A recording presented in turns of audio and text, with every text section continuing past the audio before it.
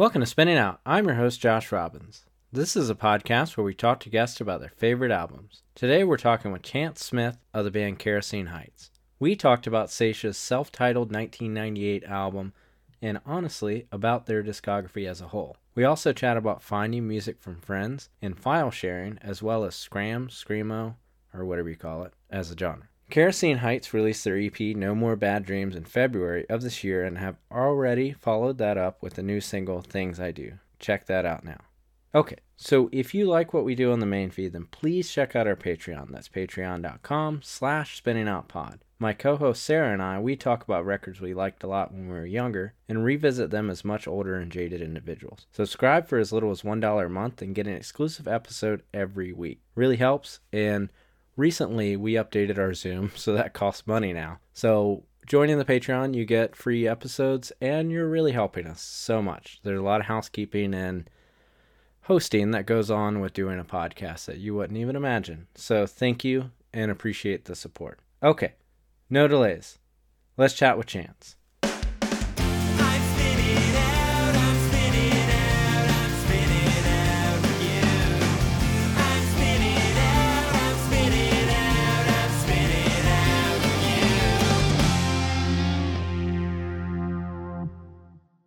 Hey Chance, how's it going? Good, happy to be here. And we are talking about Saysha's, well, we're actually talking about the full collection. So that's what you wanted to come here and talk about today. So I wrote down Saysha, the self-titled album that came out in 1998. Because basically the collection is like an hour long. And as anyone who's listened to any of these episodes, I feel like that's always a complaint I make. Is that records can be too long. So sometimes with entire discographies, I feel like my stance on them has shifted from when I used to just download things on, I don't know, Mediafire to now. Because like if I'm streaming something, like when I used to download things, I wanted all of it. I wanted it to be 2 hours long. I wanted every single version of like every like Saysha track, Joshua Fit for Battle, or any of those kind of things. But now when it's like with streaming, it's like I want what I want in that moment, you know, because like you had a thing where it's like you almost had to pack rat them because you weren't sure, you know, it was like, oh, I don't know if I'll be able to get any more Straight Edge Kegger or anything like that, or like other kind of fast punk things. So you went to like your friend's house and just took all of his, you know, spaz stuff, you know, anything. Yeah, my first introduction to Saysha was on a burned CD, so. Yeah. And so when was the first time you listened to Saysha? I know you kind of just mentioned it, but if you want to go more into detail with that. Yeah, I was probably about 16. I was really active. I was living in Nashville at the time, and I was really active in the DIY scene there, which was pretty much exclusively just like heavy music. When I found Saysha, I was on like a very like, I wanted to hear the most extreme music I could at the time. So I was big into like 90s LA power violence, like Capitalist Casualties and Despise You. And then bands like Man is the Bastard or Dystopia. Like those were all my favorite bands at the time. And that was the music I was kind of striving to make, but I was 16 and still kind of figuring it out. Anyway, I had one friend in the scene who was basically the encyclopedia to screamo. And I always liked the stuff he played. His name was Jesse. That was the music he made, but also just only listened to. And I always liked that stuff. It was cool. I've always, aside from what I was into at that very moment, I've definitely always had a soft spot for melody. So he was always playing like Ditro and City of Caterpillar and Page 99 and stuff like that.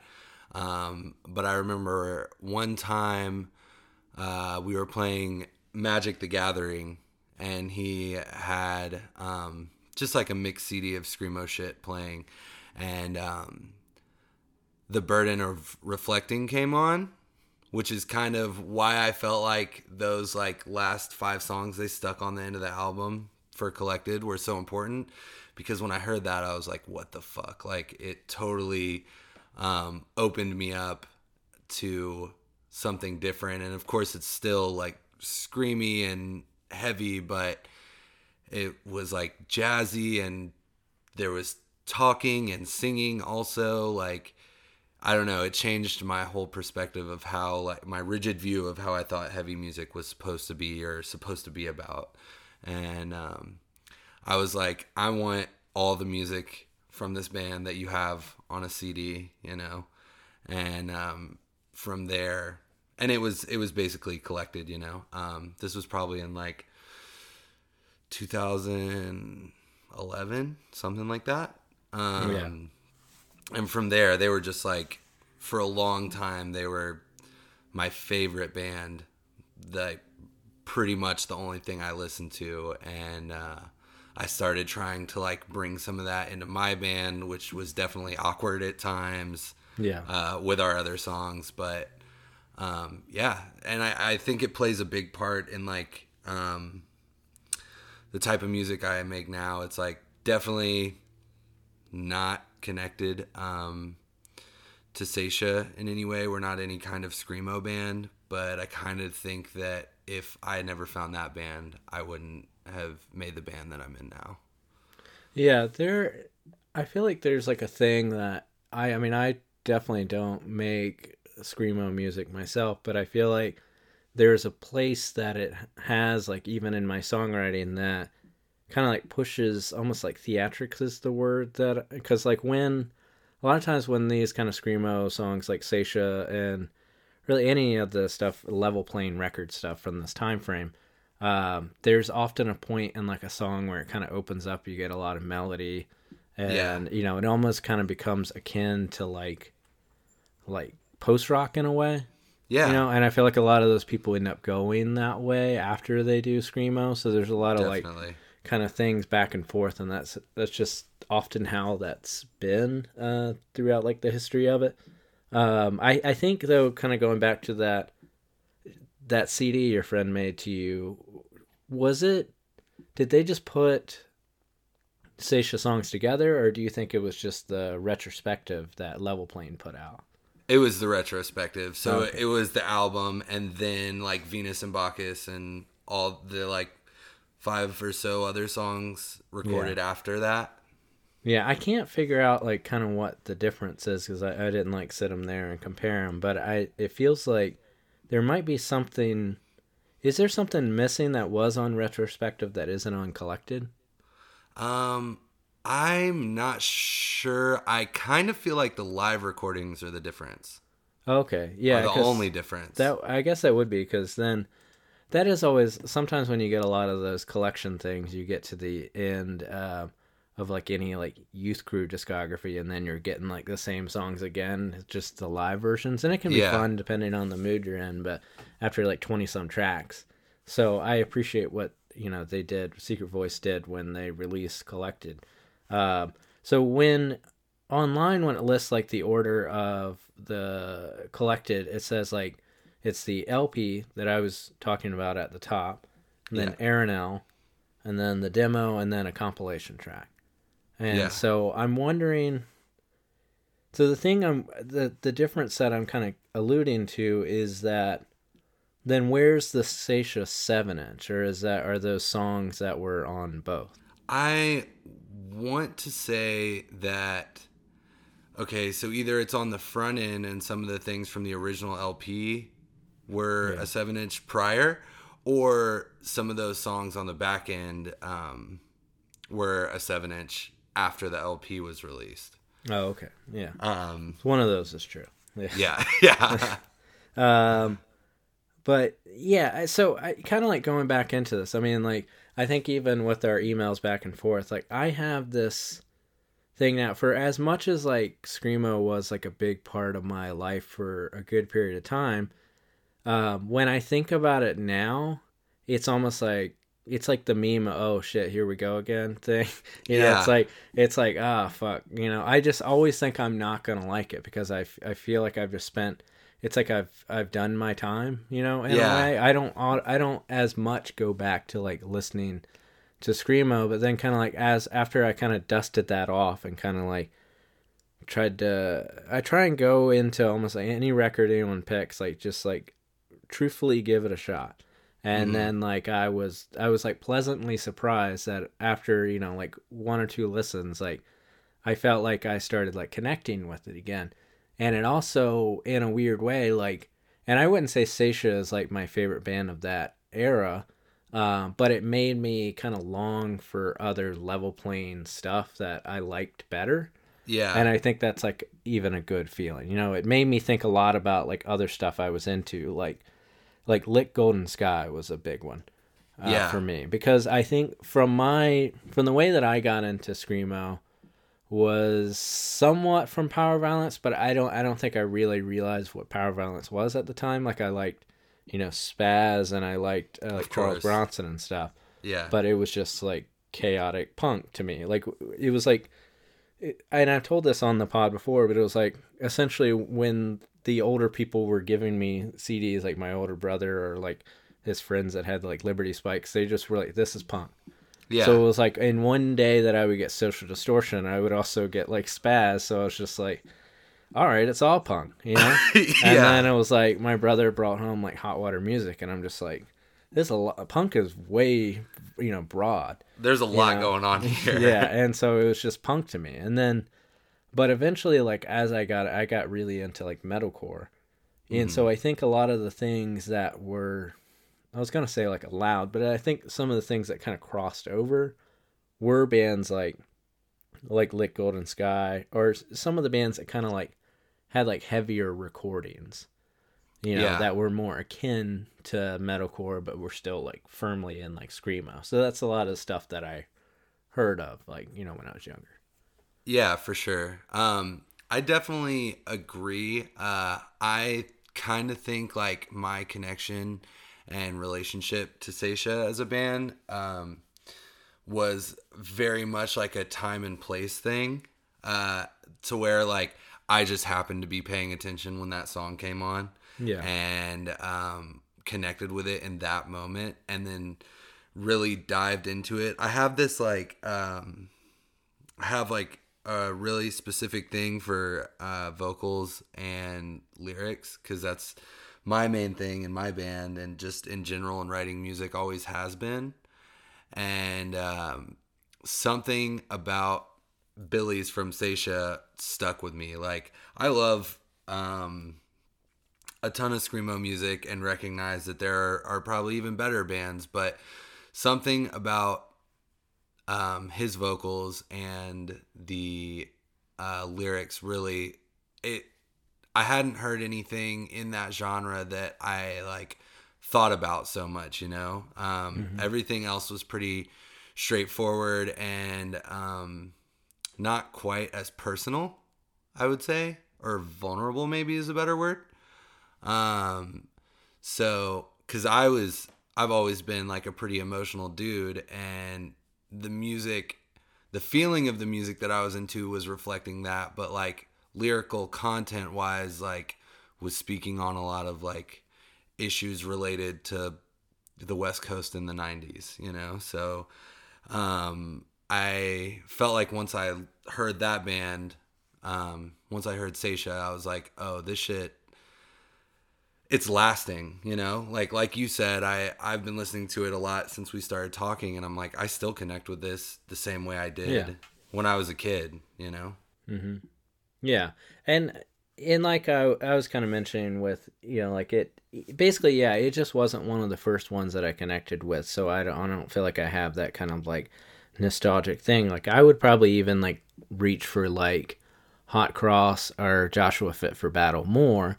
But that's just kind of like that's what was given to me at the time. Like Seisha was Exactly. something that I had to kind of like discover, like just download myself later after the fact, because I just was lucky enough to have a friend that had a few level playing stuff, but we didn't really know. It's like you didn't think about like, oh, this fits into this scene, or at least I didn't. And I believe I'm a little bit older than you, I would assume. And so it's just you just kind of took it at face value. I feel like potentially around when like Mediafire stuff started happening, then you were kind of able to get like these little histories on a lot of sites, and so you were able to like fill in these gaps and then become like a, and it's like punk historian, you know? Yeah, yeah, for Yeah. sure. I was never one to like be up on what was released where on what label or anything. That's something I've been getting into like more recently. And plus, when when I discovered Seisha, or they were showed to me, there wasn't a lot of info about them like on the internet, like you just said. Yeah. So it definitely had that like. It was also that like, which sounds silly now because so many people know about them, but at the time in high school it had that like proverbial obscure band that like only I was into, and it was like my thing, you know, like Yeah.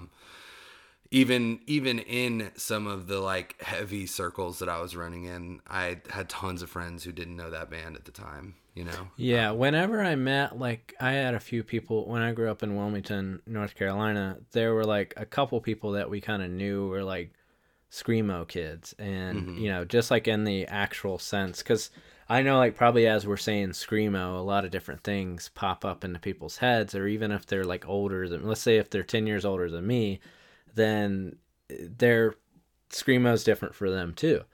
And so, but I guess like we're really talking about like this time period of stuff like Seisha. So, Yeah, scrams, if you will. Scrams, yeah, would be the kind of the post kind of way of explaining it. But there were a few like Scrams kids in town, Yeah. and but they would end up just going to like metalcore shows, and every once in a while they would they would have like a shirt on that would be like Page 99, and so I'd be like, "What's that?" And then they would kind of go, "Huh," like you didn't know. Yeah. And that was kind of the that was kind of the Exactly. stereotype of it, Yeah. and it's not to say I wasn't like that person to somebody else, but I was like firmly listening to like Throwdown and Acacia Strain at that point. So Yeah. I was intrigued by kind of like them even being like a side of the scene that we were, and if any of that came through town, like it seemed to only play at people's houses. And a Yeah. lot of it I didn't even realize till like after the fact. I remember this guy that posted on Viva La Vinyl, this message board that I was a part of. I didn't realize till later he was like, he's like a DJ now, but he hosted Scram shows in like his house, and it was kind of like a known thing across the internet. But I didn't put the pieces together when I actually lived in town with him. So that's kind of all that to say, like, you really did have to almost like be in the know. Like even if you were in a scene that was a subculture, there was a smaller or at least a more exclusive feeling subculture than like heavy music is what a lot of times this felt like. For sure. Yeah, like I Yeah. was saying, like in Nashville, I was definitely like involved in the DIY scene, but there was still only, you know, Jesse and the band he played in, Altar of Complaints, which was like a screamo-y Scrams band. Basically, the members of that band were in on this like whole other thing, and like other people might have been aware of it, or like seen it, but it wasn't as popular as just other shit that was going on. And I think that's another thing I really like about it, just the like fact that it was like this thing that happened and it never got really big. It was like house shows and like weird, DIY spaces, and then like kind of fell off. But at the same time, like the term screamo, which I use really loosely now because I'm so removed from like whatever connotation to like mainstream screamo exists. I Mm-hmm. just use that for the bands I like, but I know there's whole other worlds of it. But the fact that it went on to be something that was bigger and there were these like key players in the beginning, I don't know, the whole like mythology of it was really cool to me, because I'm definitely someone, if I find a band that I'm very interested in, I want to learn about them. And I think with Seisha and just a lot of screamo music in general, the fact that I couldn't do that made it even more intriguing to me. There was like 3 pictures of Seisha online, like playing Yeah. shows, and they were shitty pictures. One thing I did find though, a little later on, which is kind of a fun read for anybody who cares, is and maybe you've heard of it, but One of the members, I believe one of the guitarists, made a blog spot called Ruining Seisha. I And haven't heard about this. yeah, and basically just talked about, it was after the band obviously, and talked about like all of their grievances with the band and like all the bands that he ripped off in Seisha songs, and like with links to YouTube videos of other bands that were around at the time. And it's a bummer, but it's kind of a funny read this much later on, you know? So, with him doing that, do you feel like was it almost him taking the piss out of himself, like almost like making fun of himself, or like was it like a dig at other band members? Yeah, it's been so long since I actually read it, but I know that there was some internal beef that kind of led to the demise of that band. And it kind of, the blog came out later, and I think it was kind of like, it's stupid that our band is like, people are looking at our band like this because we just like ripped off other bands and blah blah blah. Which there's definitely space for saying that. I mean, for sure, like whatever bands deserve their credit, you know. But it didn't take away from my love of the band personally. So basically, I think that whoever made it, which it's still up, I sent it to somebody recently, whichever member of the band made it, their main concern was giving credit to smaller bands that they ripped off. Well, what's funny though is like, fair, but this is a band that was around from 1997 to 1999. Yeah. So it's like, it's cool that they did that, but I would say in no context during 1997 and 99 were Seisha a big band. Exactly. And so it's history has made that different, and history has made them be one that was remembered, but there's no control that they could have done it. And also, like, you know, if anyone were to even listen to this, it's like, maybe they do this now because it's even much years past this point of them making the site. Kind of like, gotta give yourself kind of a little break, as like, they were kids. Yeah, you they know? were It's like 19, 20 years old, and like that happens so often, you know? Even if you don't realize it. I mean, I think like there's so many songs that like you write a song and you're like, shit, that's close to closing time, or something. Yeah, You know, it's like, you know, it's like there's only so many like rock chords, and there's only so many ways. Like this band that I'm friends with, they were kind of joking about like, well, they were gonna send a song to like someone to sing on, but then they realized the song that they were getting the person to sing on was close to like a chorus that person had written, and they didn't really do that on purpose at first, but they were like, kind of funny now. Yeah. So it's like you kind of do this stuff without realizing. If you realize that that's like a different kind of thing you got to work through, you know. Like, Yeah. But I think a lot of people that end up like ripping off songs don't really realize you're doing it because you're just kind of hearing these things and you're kind of just creatively, you know. I don't really believe that most people writing music are like some Carlos Mencia kind of thing. Yeah. Like it's just like, I just think you kind of hear it and then you almost like rehear it and you think you wrote it, you know. And so if you realize it, especially with like a kind of newer genre, you know, there's not a ton of stuff to base off of when you're making something new. And just young bands in general, they were a band for 2 years, and I'm sure wrote a lot of that music on the front end. And that happens when you're like first starting a band, figuring out what you want to sound like, who you kind of want to sound like, where you want to sit in that world, you know?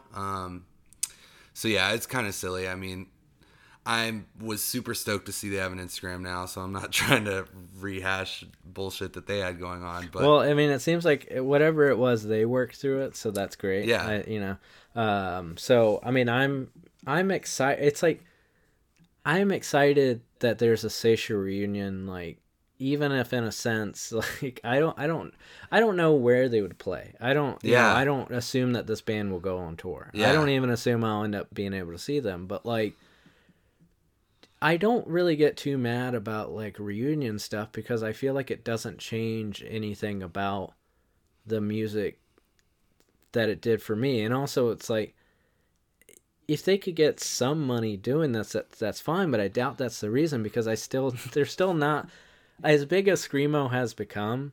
There's not like big money Screamo. Yeah, like it's definitely like not. it's like they're not. None of these people, they would be much better served. Any of us that have played music, like you're much better served just working a job than, Yeah. like, unless you're like in like the Cro-Mags or something, like you're not gonna be making tons of money. Like they can do some festival dates, and I bet they will. That may be the point of them doing this, but Yeah. Well, the I actually listened.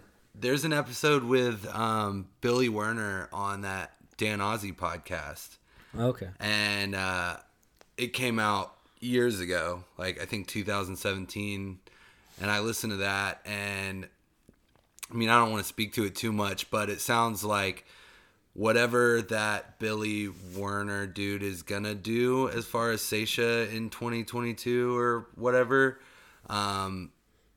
it seems like he would go about it the right way based on what he was saying in that podcast, like in a tasteful way. Like he knows the outlook of like the optics of reunion shows and like reunions of bands and what that can be about and what it can look like, and seems to have like wrestled with the idea for a long time. So I feel like if it's happening, there's a solid reason for it, yeah. I think it's just as simple as like they just wanted to play music with their friends again. Yeah. Like it's because it's like when they're of that age, I assume they're like in their 40s. Like it's like it's hard enough to like start a band, like really at any age, but it's like if you could kind of reconnect with these people that you had such a relationship with, and either keep playing the same songs, or that might be the exercise. It might be like, hey, let's dust them off, and I just want to feel like what it feels like again. Yeah. So it's like no shame there. When I think of the recent kind of reunions with it, and I don't want to compare the two bands really at all, but was it, do you recall, like, was it Heroin tried to reunite like a year or so ago? Yeah. Yeah, that didn't go so well. Just from a picture, they didn't even make it past one Get post. No. So that's what I mean, and not to say anything about anyone in this band, like, but I was just like, Yeah. fingers crossed when they reunited, because it's like, man, I don't know what that dude's about in Heroin. It didn't seem great, but also like people were stupid as shit in the 90s, like, and also there were so many things that people were doing, and people still do this, but even so much more so in the 90s, where it was like there was this idea of kind of like using hateful images to kind of recontextualize them to take the piss out of like racists. So there was this weird like trying to reclaim things in the 90s that was like, it kind of, a lot of times in punk songs you get it as like irony, like you get almost like slurs as an ironic sense to take out, and I'm not like saying that's cool, but it was like whenever like somebody would use like early Descendants songs where they would say like certain, like, call someone gay or whatever, just in context, it's like the idea was to almost, because they were called that by like, let's say, rednecks. Exactly. Still in 2022, it doesn't age well. It doesn't read the and same. A lot of those bands are kind of redo their lyrics, so when they sing them live, and they're like, it is what it is. We were idiots. Yeah. So all that to say, I don't know the guy's personal politics and Heroin, but there could be a chance that it was just a really bad tattoo. Yeah. But I don't know. I think you have a responsibility of getting it covered up. You do. Yeah, you definitely do. 100%. I mean, the big thing is you shouldn't have gotten it in the first place. Yeah. The other thing, it's like, whatever kind of like 1995 politic kind of made sense in 1995, you've had a lot of time to get a 1995 tattoo. Yeah. Like yeah. For sure. Yeah, so definitely don't want to let that pass. I'm not, but I'm just kind of thinking about kind of like the idea of kind of like, there was even a few years ago where Gorilla Biscuits, I remember they said that. something, yeah. And I don't need to get too into it. I think it was just my point of it being like, whenever people were almost, let's say, progressive at the time, and they were progressive for 1995 or whatever year it is. And then you kind of just go and live your life as whatever these people do. Maybe they're like lawyers, maybe, because I mean, some of the people in Seisha went to NYU. Yeah. So it's like they could have very much careers in like a New York sense. Mm-hmm. The ability to live in the city. Yeah, so, exactly.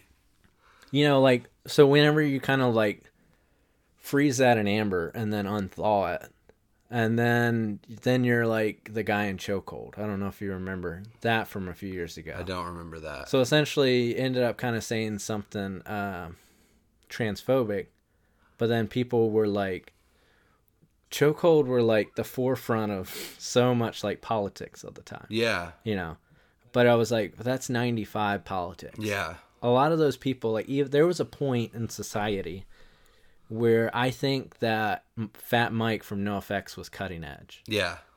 And then there's a thing that people do, and I mean, I find myself doing in certain respects, not in the same sense, but you just get to an age where you kind of stop growing, And so when reunions happen, that's always my worry with it. It's like, are they built for this world? Exactly. Yeah. Yeah. Because heroin, for example, that just needed an explanation. Like if you're gonna come out like that, you have to explain yourself nowadays. Like, did we ever get like a explanation, or did they just go away? I don't know. I don't remember anything. I don't know. I can't. It's like that could have been 10 years ago. I don't really know. I do want to say that I think the as poorly worded and stupid as it sounded to society now, like, I believe that the Gorilla Biscuits thing was a badly worded moment, because that album, I say it all the time, like, I think that album should be given to kids, like, their album is like one of the most positive albums I've ever heard. Like, every song is like, don't procrastinate, don't be racist, don't watch TV all the time, don't, like, it's all good. Like, I find it hard to believe that dude was speaking with any negative intention. No, I don't think he was. Like, I think it was just like, it really felt like he said a string of words on the stage and then was kind of like, it's like, oh, I put all those together. Yeah. It's like, essentially it was like all lives matter by the end of it, but it wasn't really what he meant to say. But it's like, that's how it came off, and then people kind of jumped at it, and then I really honestly saw people like destroying their Gorilla Biscuit stuff, and I'm like, yeah, you already bought it, bro. Yeah, that's what, like, and I totally understand anybody who is unfamiliar with the band being like that, being off-putting and not understanding it, totally justified. But I just can't imagine being a Gorilla Biscuits fan and like knowing what they're about and taking that at such face value. I don't know. Yeah, I think too there's like a thing that we kind of have to do. We almost have to give, I don't know what the percentage would be, but it's like we kind of got to give a little bit of a step and a little bit, like when someone like the guy in Gorilla Biscuit says something that's, you realize that they said something clunky. Yeah. But you understand that they mean well. You kind of have to give people a little bit of grace, I think. Yeah, they're not as in touch. Because I didn't want to say pass. It's like, you got to give them a little grace and be like, we understood what they meant, But you can't say that. No, especially not in the time. I think like enough distance has happened now that people don't know what we're talking about, or no one would even care. Yeah. I feel like we're not as heightened in that sense, because what I get bummed about whenever those become like big part of like the issue of the day is that I feel like there are real strong, true issues that, I mean, you can think of two things at once, Yeah. Like, but like, if we get really hung up on that, then like when like true issues kind of come around, like, are we going to deal with them properly? Are we not giving the right time to it because we just want to invest all our time and like just guy said word bad. Yeah. And not even, so it's just like, kind of give things like that grace. But to go back to Seisha, no one's done anything yet. Yes. It seems really great. So and I on that, put these, on that Dan Ozzie podcast, yes. to the exact opposite effect, I heard Billy Werner say that his concern as a straight white person, male, would be taking away like filling space for black people or queer people who belong in the space as much, if not more, than him. I mean, that's really cool because, I mean, that's not surprising in a way that I don't know this person, but you know, that's great that he said that. Yeah. You know, and like kind of, I mean, there are so many bands that I think have taken like screamo in a way and ran with it in like a new sense. Like even when I was listening to Saetia and Lit Golden Sky specifically, I hear so much of them in the band Soul Glow. Yeah. And I don't know if they've heard them. I mean, they probably have because they seem well versed in that style. But I found that really interesting because there was a lot of different kind of cues that I'm like, I didn't realize until re-listening to Lit Golden Sky that I was like, oh, Soul Glow is doing this. So there's new bands kind of recontextualizing this sound. You know, the level playing record sound is what I'm putting in. Yeah, for sure. And I also think like if you are a band like that people really want to see, like as opposed to taking up space, you could like create an opportunity where you play with bands like that you want to see taking up space in heavy scenes, you know, and give them an opportunity, which would be really cool also, you know. I'm fingers crossed for a very positive, whatever this whole Saetia thing that's popping up now, fingers crossed that it like stays positive. And that would be really cool if they end up doing like, let's just say they play major markets, you know, and they pick really cool bills on each show. Yeah. So let's say it's like Philly, and then it is Soul Glow, and like if they played somewhere like Nashville, it's like Third Face or something. Those are my friends actually. Third Face. They're a great band. Yeah, great people too. But you know, just like any of those kind of things, like to kind of even show that you kind of like are still in it and invested in that sound that you did, because it is kind of a bummer where people come back and then they're like, they only knew that, I guess I'll say again, like the 1995 versions. For them, it's like, for Saetia, it's like the 1998 version of who they were. Yeah. And then only play with their friends who reunited, or just, it's nothing of like this is implanted in the new era. Like that's how it should be. Because even like when you look at like, I feel like even, not in a sense of new bands per se, but I feel like even Jawbreaker has done a pretty good job of like picking the bands that they're having for it. Yeah. And doing a really good job of curating it for a specific person. It still might be an older person, but it's still interesting to see them being like, oh, this is the bill we think you want to see, and it not just feel like a booking company put it all together. Exactly. You know? To kind of like have something curated would be an interesting thing to see Saetia do. Because even when I was looking at like who is in the band now, because it looks like Greg Drudy, who we haven't really spoken directly about, he's not a part of the reunion. So the drummer from On the Might of Princes, another Long Island band, is the drummer for the new version. Gotcha. Yeah. So, but that's interesting picking him being a part of it, because that kind of pulls another kind of connection of that time frame. Yeah. Into the equation. Yeah, for sure. Exciting. That is interesting. I didn't know that. Yeah. I didn't even know that. Yeah, so I'm not sure like why Greg Drudy isn't a part of it, you know.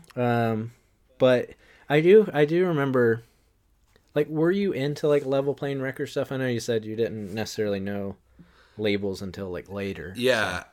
If you tell me some bands, I probably was, but yeah, you were probably into all the bands. Like it was almost like it was either bands that were members of Saetia, or it was people that they were directly friends with. Yeah. So, you know, some of the bands that are mentioned are like City of Caterpillar, Page 99, Neil Perry, Savior, Jerome's Dream. Yes. Light the Fuse and Run. And and then directly it's like Off Minor and Hot Cross, you know, their own projects after the fact. Yeah, I like most of those bands. Jerome's Dream, Off Minor, Hot Cross, of course. City of Caterpillar, which they're playing Fest, and I'm stoked about that. Yeah. Yeah, so yes, I was a fan of other things on that label. I just didn't realize at the time because I was getting burned CDs. Yeah, true. 10 years later. So they've been called the essential document of screamo, is what someone from AllMusic said. And then I also realized that the band name is a Miles Davis song Yep. reference, which is easily Googleable fact. But what is also funny, I like that they kept with the theme, and then Aranel is also a Thelonious Monk reference. Oh wow, Yeah, I didn't so know it's that. so Seisha was like a misspelling of Yes, a Miles Davis song. So I think Aranel is the same thing, type of I thing. think say the story of their name it might be one of the only facts, like fun facts I knew about them for a long time. Yeah, yeah. I think one of the kind of rumors that I heard about Greg Drudy was that like he was like stealing money from bands, but this was like message board chatter. So I don't have any way to say it. But what is even more interesting, which is a true fact, he was the original drummer of Interpol. Yeah, Yeah, so that's that that's is interesting to think of the crazy to two me. Yeah, having any sort of connection. But when I think about like every kind of older than me kind of screamo dude, they all get into like synth music, like yeah. synth and electronic stuff. So it's like it's I not think that Billy confusing. Werner did a Yeah. little bit of that, the vocalist. I think he did a little Yeah. bit of EDM stuff. But also in that podcast, I heard that there wasn't really any connection between like the Interpol scene and what was going on with Seisha. Hmm. Like there wasn't. That was like a personal relationship that the drummer made. But other than it's not like the shows were No, happening no. together Yeah, or definitely like not. they were Yeah. fans of each other. It was just like totally outside of that. Yeah. Yeah. So and kind of a more sad fact. So the original bassist Alex Madeira, he died of an allergic reaction early into the band. And Whoa. they yeah, and he so I guess I think it was like allergic reaction due to like a food, and then he was in a coma and then passed away like 18 days later, and then they kind of seemed to just have like a slew of bassists after that point. Yeah. So I don't know the story behind it. I mean, that might just be what it was, but that had to kind of like affect them in some way that I wonder like if it comes across in their music, because it was actually something that you said earlier, and I kind of want to get into it like with your own songwriting, where you were kind of mentioning like I think you said Magic the Gathering, or was it Dungeons and Magic Dragons? the Like Gathering. you were listening to the music and you felt like the lyrics stuck out to you. Hmm. So what's interesting is this is like a common thing that I bring up on the pod a lot, is how I don't feel like I tend to like recognize lyrics, and I always like I say that poorly. It's like I know, I mean, I've written my own lyrics, I sing in my bands and stuff, and I get when lyrics are bad. Yeah. But when I'm listening to a song, I it's not the first thing that hits me. Like I feel like my wife, she like when she's listening to a song, it's like she's hearing everything that's being thrown at her word wise, and it sounds like it's the same way for you. One of the previous guests that I had on, we were talking about Rilo Kiley, and she said that as much as she'd like to say that she does the same thing. So I wonder if it's like a mental thing or why you think that might be, and you might not have an answer for it. Well, I only started playing guitar 2 years ago. Hmm. But I've always been writing lyrics, and it definitely was his style of singing and yelling. And in that song, "Burden of Reflecting," which is the first Seisha song I know I heard, there's a lot of back and forth of that, which that was the first like trigger for me, basically, of like, wait a second, what's happening here? And I could I didn't need to read a lyric sheet, and that's when I realized that I really liked what he's saying. There's like a very specific space of lyrics that I'm very into.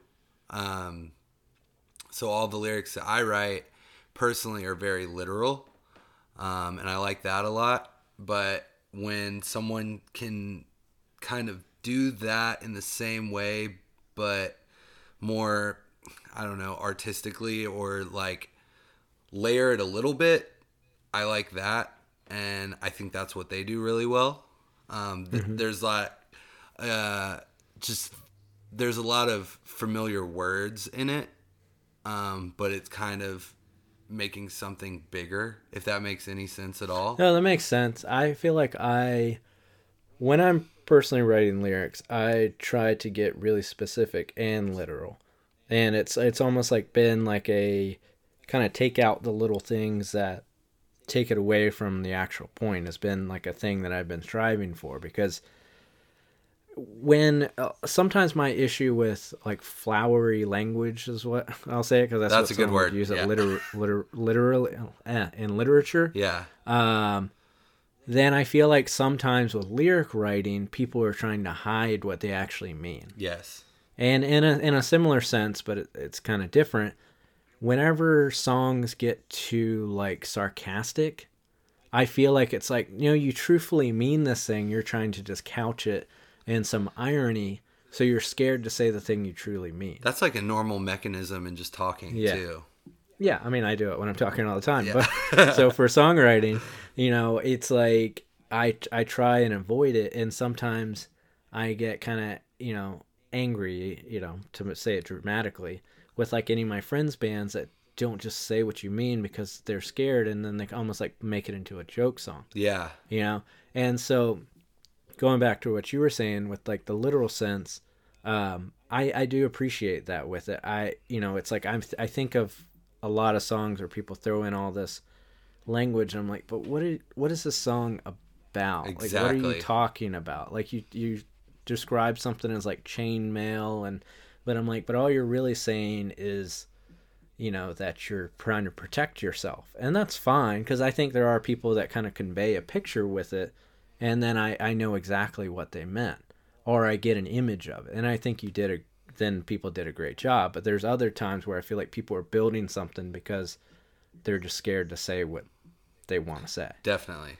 Yeah. And I think just that, with Seisha specifically, I hadn't really dove into heavy music that was emotional yet.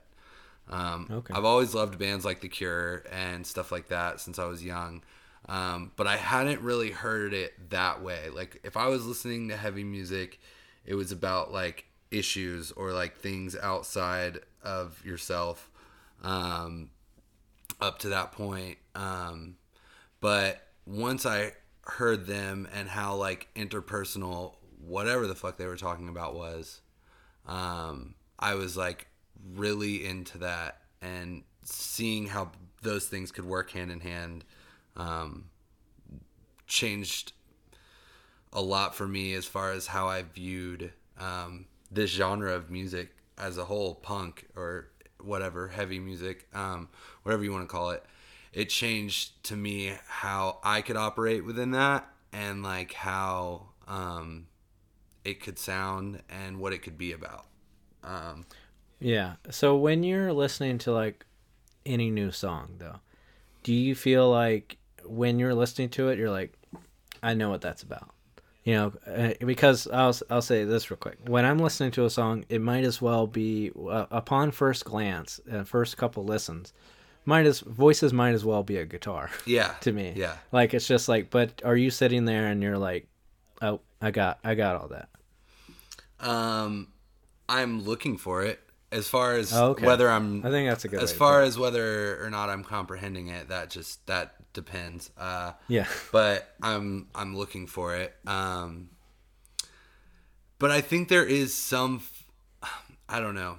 I don't have like a set feeling about this, because like I know how I do things, and I know how I like to do my things. Like, I like writing songs that you could sit down and be like, oh, this is about this, But as a listener, it's almost like reading something surrealist, You're like, all these things exist in my world. Like, all these words they're saying make sense to me. But if I have to put it together a little bit to like get the bigger picture, I'm kind of into that personally. You know? Yeah. Yeah. I mean, I think like with lyrics, like in a sense of any singing,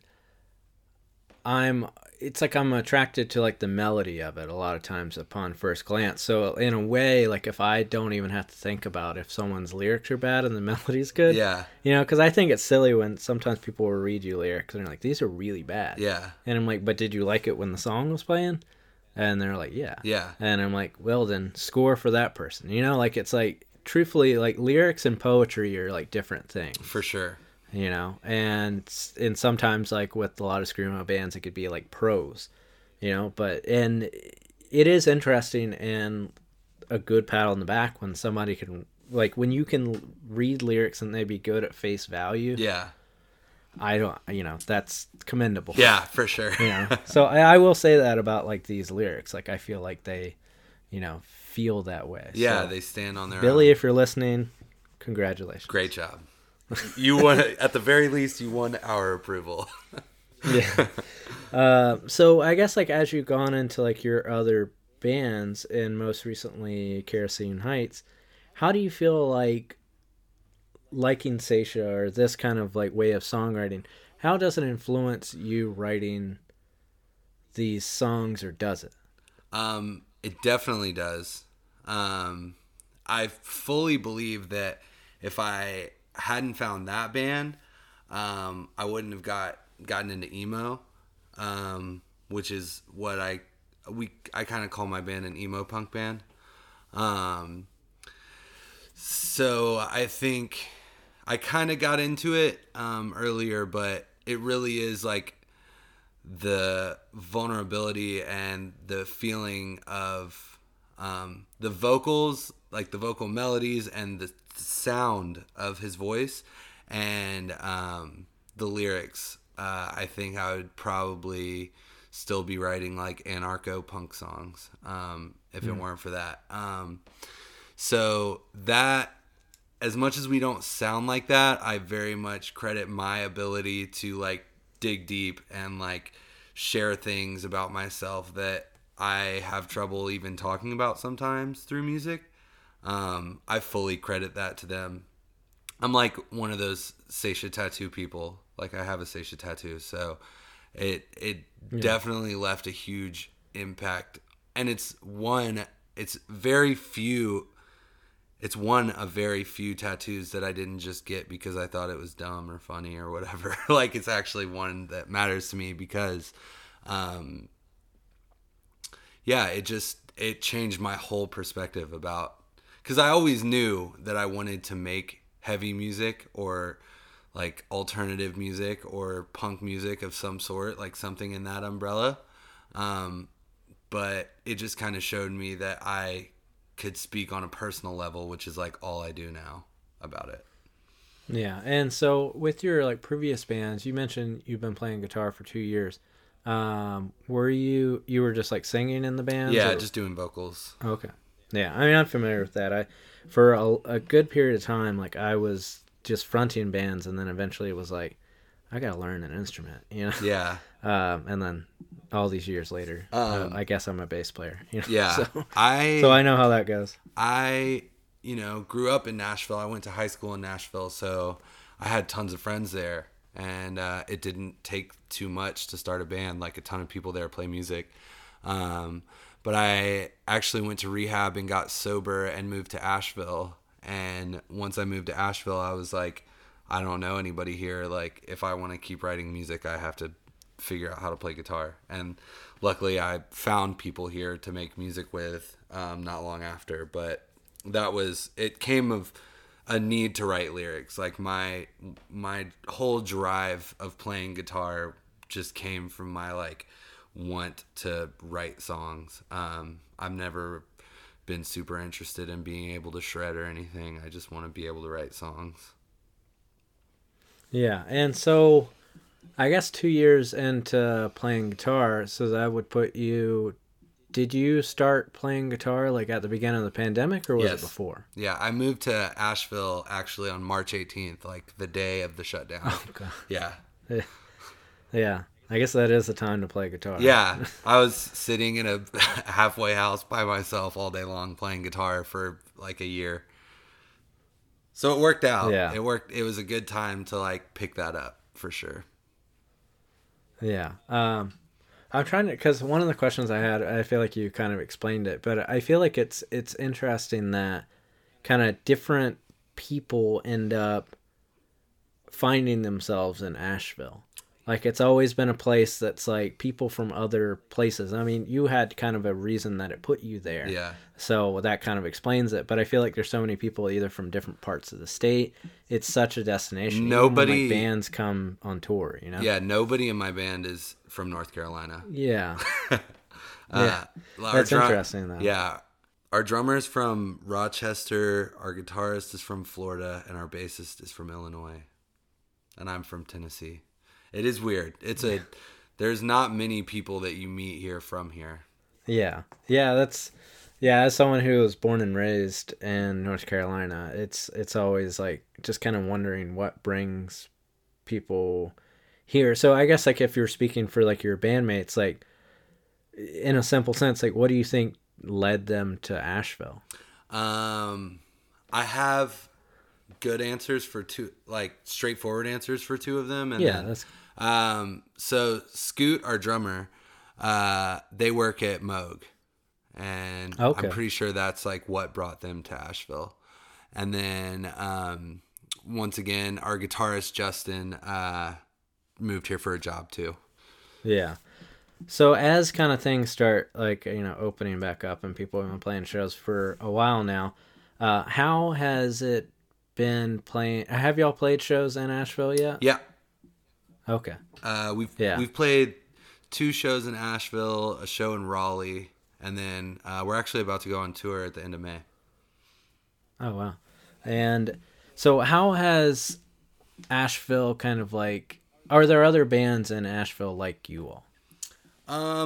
There's a couple emo bands. I think we tread a kind of weird line between emo and punk music. Mm-hmm. So it's not, you know, straightforward.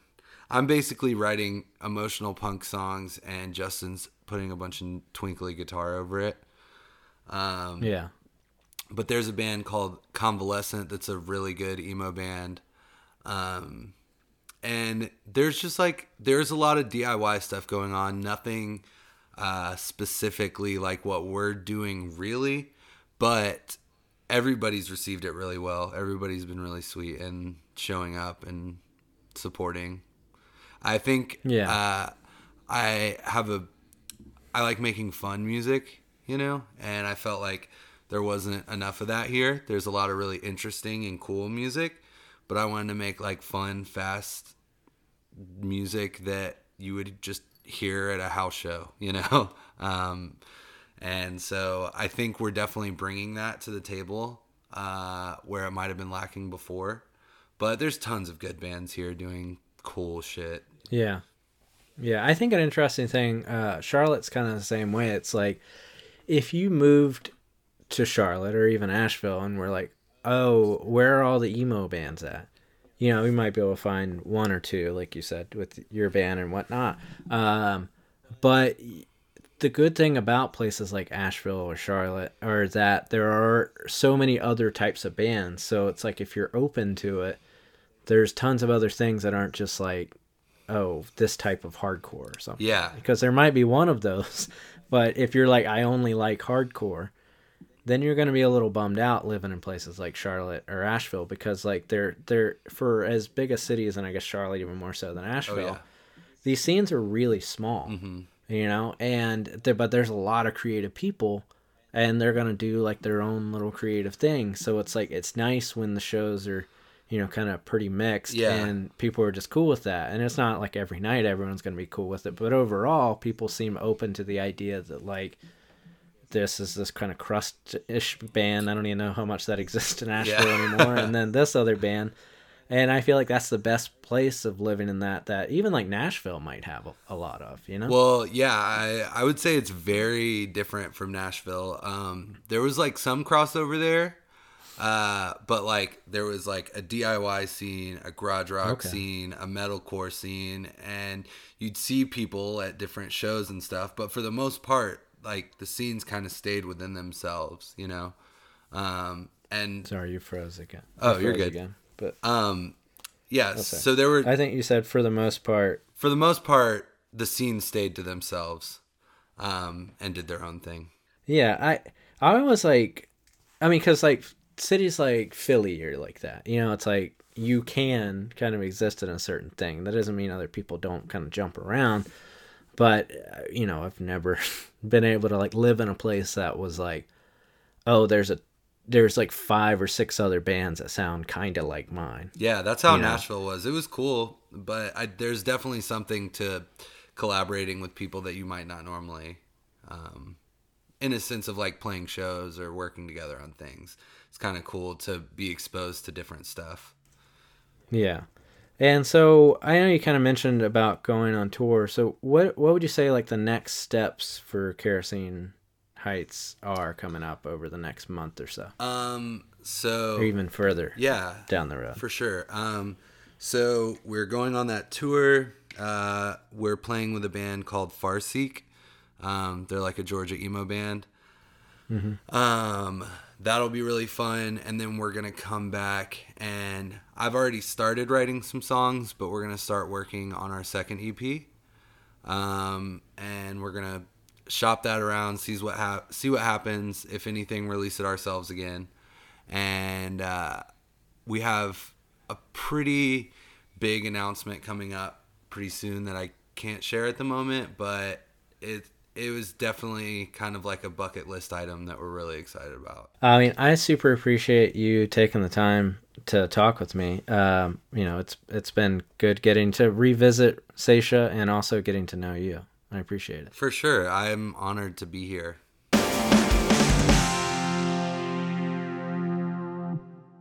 Welcome back. Thanks again, Chance, for coming on the pod. Don't forget to check out Kerosene Heights' new music wherever you do that sort of thing. If you're listening to this on the day that the episode comes out, then go over to The Alternative and check out Kerosene Heights' new single, Catherine.